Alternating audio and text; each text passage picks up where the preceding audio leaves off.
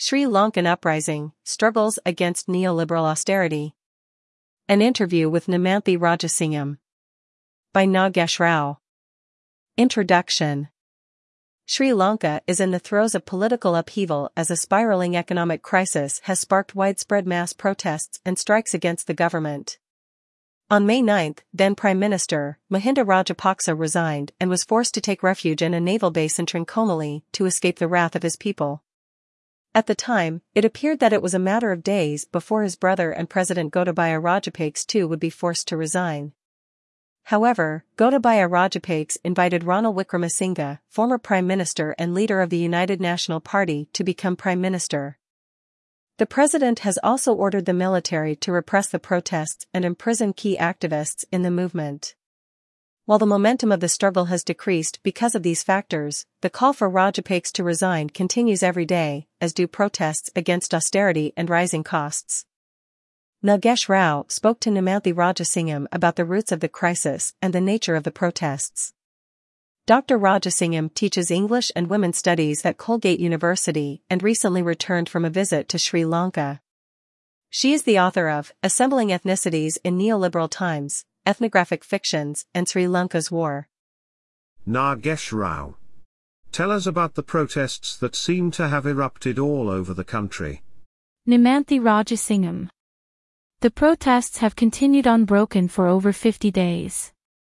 The biggest site has been at Gal Face Green in the heart of Colombo, but there are protests all over the country, especially in the south. It feels very similar to the Occupy movement in the United States. It started on April 8 to 9 when people gathered at President Gotabaya Rajapaksa's house in Mirihana and called out, "Gotta go home." There was very severe repression against people who had gathered peacefully outside his home. The police were unleashed and many people were arrested. People were angered by this because they were facing so many economic deprivations. Soon after that, people decided to come to Gal Face Green. It was supposed to be a 48-hour protest, and the aim was to bring out 1 million people with the demand, "Gotta go home," but also Rajapaksa's "Go home." On May Day, 1 million people showed up. On other days, students turned up, mothers of the disappeared from the war turned up. Different groups turned up and created a collective space under the broad demand that we want this regime to end. Gal Face Green organically turned into a continuous protest site. That's why I say it is like Occupy. People set up tents such as a library, an artist's tent, a performance site. They started living there. The site was named Gotago Gama, or Gotago Village, and is a really joyful place. And this is important to register because the situation in Sri Lanka is so dire. By some accounts, inflation is at 74%. For example, gas cylinders that we use for cooking used to cost 1,200 rupees in December 2021, and now a cylinder costs 5,000 rupees, and they are difficult to get. At one point there was a funeral procession with a coffin carrying an effigy of Gotabaya. People followed it and danced at his funeral. People feel a great release being together. It's also been a very safe space for women. I saw this woman who sang about corruption and how the working classes have been oppressed for several generations, and she did call and response sessions with thousands of people.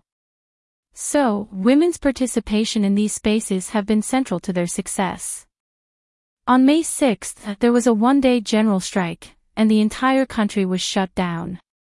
The unions threatened to go on an indefinite general strike starting May 11 if Gotabaya did not step down. In response, the Prime Minister declared a state of emergency and bussed in thugs to break up the peaceful protests. They invaded Gal Face and burned tents. But thousands of people descended on the site to reclaim it, sparking widespread resistance at an unprecedented scale. However, subsequent to these large protests against repression, President Gotabaya Rajapaksa unleashed the military with orders to shoot protesters. There were military tanks and checkpoints in Colombo, and throughout the country. Since then, the state has arrested a number of key leaders of the protest movement in an attempt to scuttle it. This has made many people extremely fearful. At the time, Gotabaya first invited the leader of the opposition, Sajid Premadasa, to be prime minister and form an all-party government. Premadasa was willing to do so only if the president resigned. Of course, Gotabaya then invited extremely unpopular and neoliberal darling Ranil Wickremesinghe to be the prime minister. It should be noted that when he agreed to be prime minister, Ranil was the only member in his party to hold a seat through the proportional representation system. While he was prime minister from 2015 to 2019, he turned a blind eye to corruption scandals such as the bond scam in the central bank.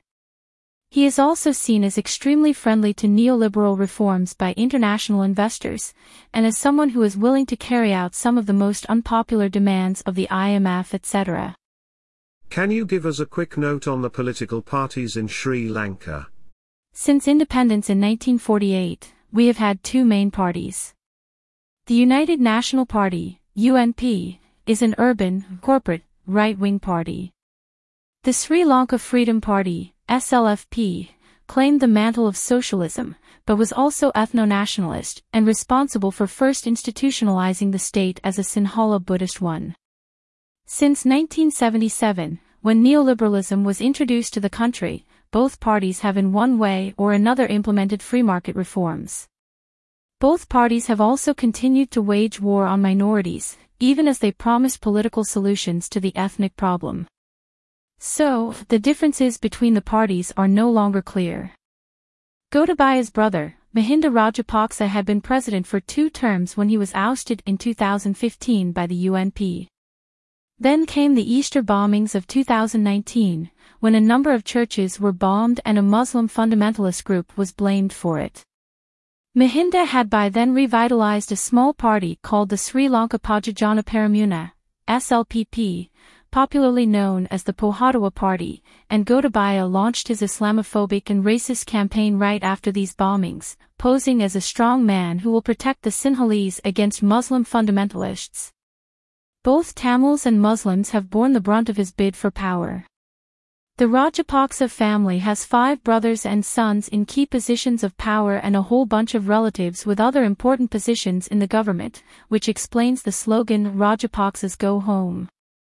When the UNP was defeated a few years ago, Sajid Premadasa, whose father was president in 1989 to 1993 and oversaw the escalating war on the Tamil population, broke away from the UNP and formed another party, the Samaji Jana Balawigaya or the United People's Power Party.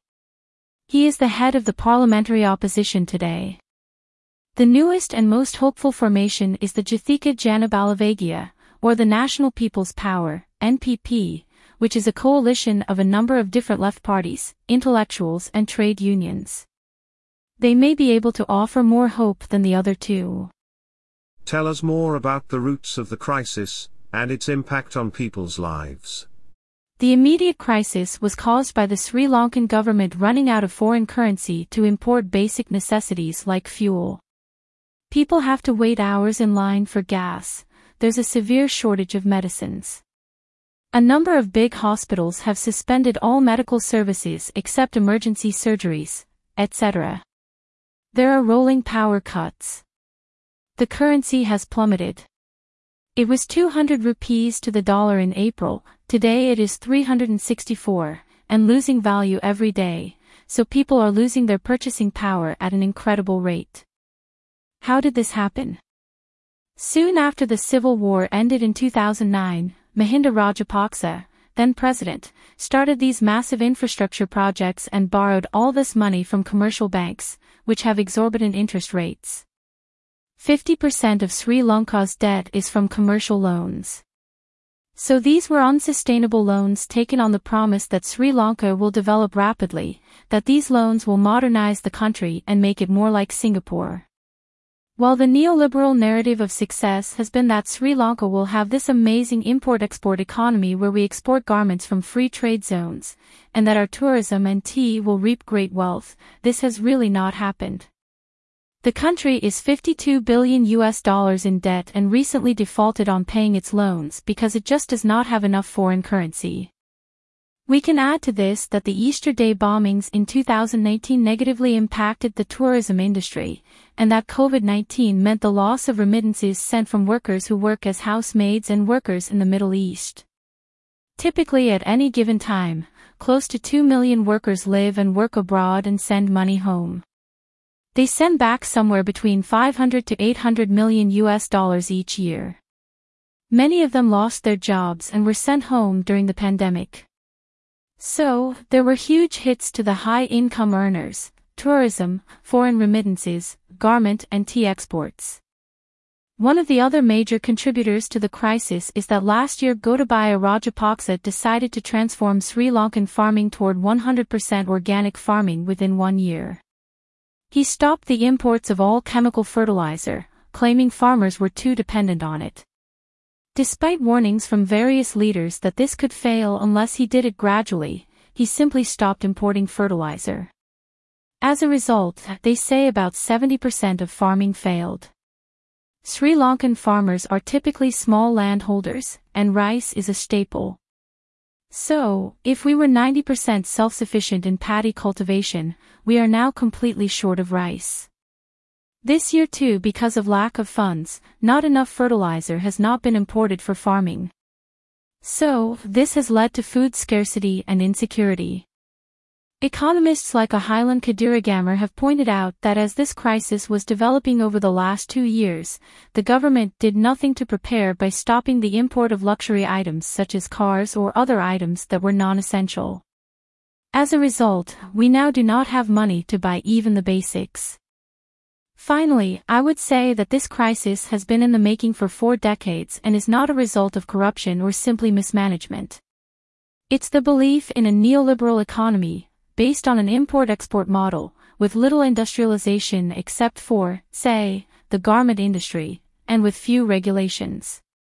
I would say that contemporary globalization has linked us to the global market and exposed us to its trends with few protections. In a sense, we see the end result of free markets. We are not very free at all, but literally starving. So, the recent crises have exacerbated the situation, but it's been a long time coming. How have India and China responded? What about the IMF? What are the solutions being offered, and how do people on the left view these options? China is very visibly the enemy for many in the popular imagination. For one, during the final phase of the civil war in 2008 to 2009, China funded and armed the Rajapaksa regime. Both China and India also blocked many attempts to censure the state's actions at the UN. Furthermore, after the war, China gave Mahinda Rajapaksa, then president, money to build an enormous harbor in Hambantota, his electoral base. This harbor was a white elephant and did not bring in ships, and has now been leased to the Chinese for 99 years because the state cannot pay back the loan for it. Using Chinese money, the state also built the Matala airport, which they claimed would be an international airport, but is completely in disuse. The Chinese have also given loans for highways and infrastructure that have really enabled huge corruption, as the other projects have. The tolls for these roads are too expensive for ordinary people, so they serve the rich to get to places fast, but most people do not even use them. So, it has stratified mobility by class. China is doing the kind of infrastructure projects globally to buy influence in the world. But the debt to China is only 10% of Sri Lanka's debt. So, they are unpopular and blamed, but a large part of the debt is to Wall Street banks. Now, India has also wanted control of the Trincomalee harbor for strategic reasons, and these rounds of debt may help them get it. They have been providing Sri Lanka with bridge loans to tide its way through this crisis, amounting to about $3 billion since January. But these will come with some kind of asset being leased to them as payback. At present, the government is in talks with the IMF for further loans. The IMF might do so, but only if certain conditions are met. One of the conditions is further privatization of state-owned enterprises. They argue that the public sector is wasteful, that state industries are not being profitable. But the role of the state is also to provide employment to people so they can live in dignity. Now, imagine if you were to privatize public assets and fire a lot of people from their jobs, at a time when people are already struggling to pay for food because of inflation. This is asking the working classes and the poor, who are not to blame for this crisis, to pay for it, and bear the brunt of the mistakes of the elites. Another condition is that the state should stop all price controls. While the IMF wants to reverse Gotabaya's tax cuts for the wealthy, they also want to increase a higher value-added tax that will disproportionately burden working-class people. The left has rejected this solution to some extent. So, even if the left does not fully reject the IMF bailout, they are critical of these conditions that will force the working classes to bear the burden of not only the corruption, but also neoliberal changes that have by far benefited the elite these last 4 decades. There have also been arguments saying we should default on our loans and think of other solutions outside of a capitalist framework. That has been part of the discussion. Have Sri Lanka's minority populations been welcome at these protests? How diverse are the crowds? On the left, there's a lot of discussion about whether the protest movement will address the other issues in Sri Lanka about minorities and about state violence against them. It's really important to say that Sri Lanka is still recovering from a massive ethnic conflict which ended very badly for Tamils in 2009, with large numbers of Tamil civilians being killed at the end of the war. We have to remember that Gotabaya Rajapaksa was defense secretary at that time. It was under his direction that, for example, Tamil civilians were asked to come to no-fly zones and then bombed by the army, despite assurances that these were humanitarian spaces of safety. So we have to ask, how did people elect a party and a leader that orchestrated such violence? To what extent is this discussion about minorities part of the popular discourse on the streets? That's uncertain to me. At the protests you see signs of solidarity. In April, Ramadan, Easter, and Sinhala or Tamil New Year came together and you saw Muslims breaking fast among Sinhalese, you saw them sharing food. For the first time since the end of the war in 2009, there was a commemoration of the murder of Tamils during the final war at the Gotago home site. But does the site of protest reflect a consciousness that minorities have faced for decades what the Sinhalese are now facing? I'm not sure. I think there are hopeful signs, but it's not explicitly there. What can people in the US do in terms of solidarity? How are people coping, and what can we do? So, in a very basic way, there are sites that are collecting money to get medicines to Sri Lanka, etc. So, if you want to donate some funds, there are ways to do that. Beyond that, I think the solidarity needed is to demand that global institutions not practice austerity on an already struggling population. Why is it that ordinary people have to bear the brunt of problems created by the elite? If you want to prevent the rise of extremist and right-wing political leaders, then you have to think of not punishing the poor. Over and over, as austerity is practiced and people are forced into greater poverty, these conditions give rise to extremism that scapegoats minorities and increases nationalism. The Sinhalese have typically blamed minorities for their problems during the war and have claimed the country as a country only for Sinhala Buddhists. These tendencies will only worsen if inequalities widen. Instead, the focus should be on debt forgiveness, especially some plan so the Sri Lankan state does not have to pay these toxic loans with high interests. Within Sri Lanka, taxes on the rich and through it redistribution of wealth should be a priority. About the author. Nagesh Rao is a lecturer at Colgate University, a proud father of 2, and a longtime socialist who grew up in Bangalore and now lives near Syracuse, New York.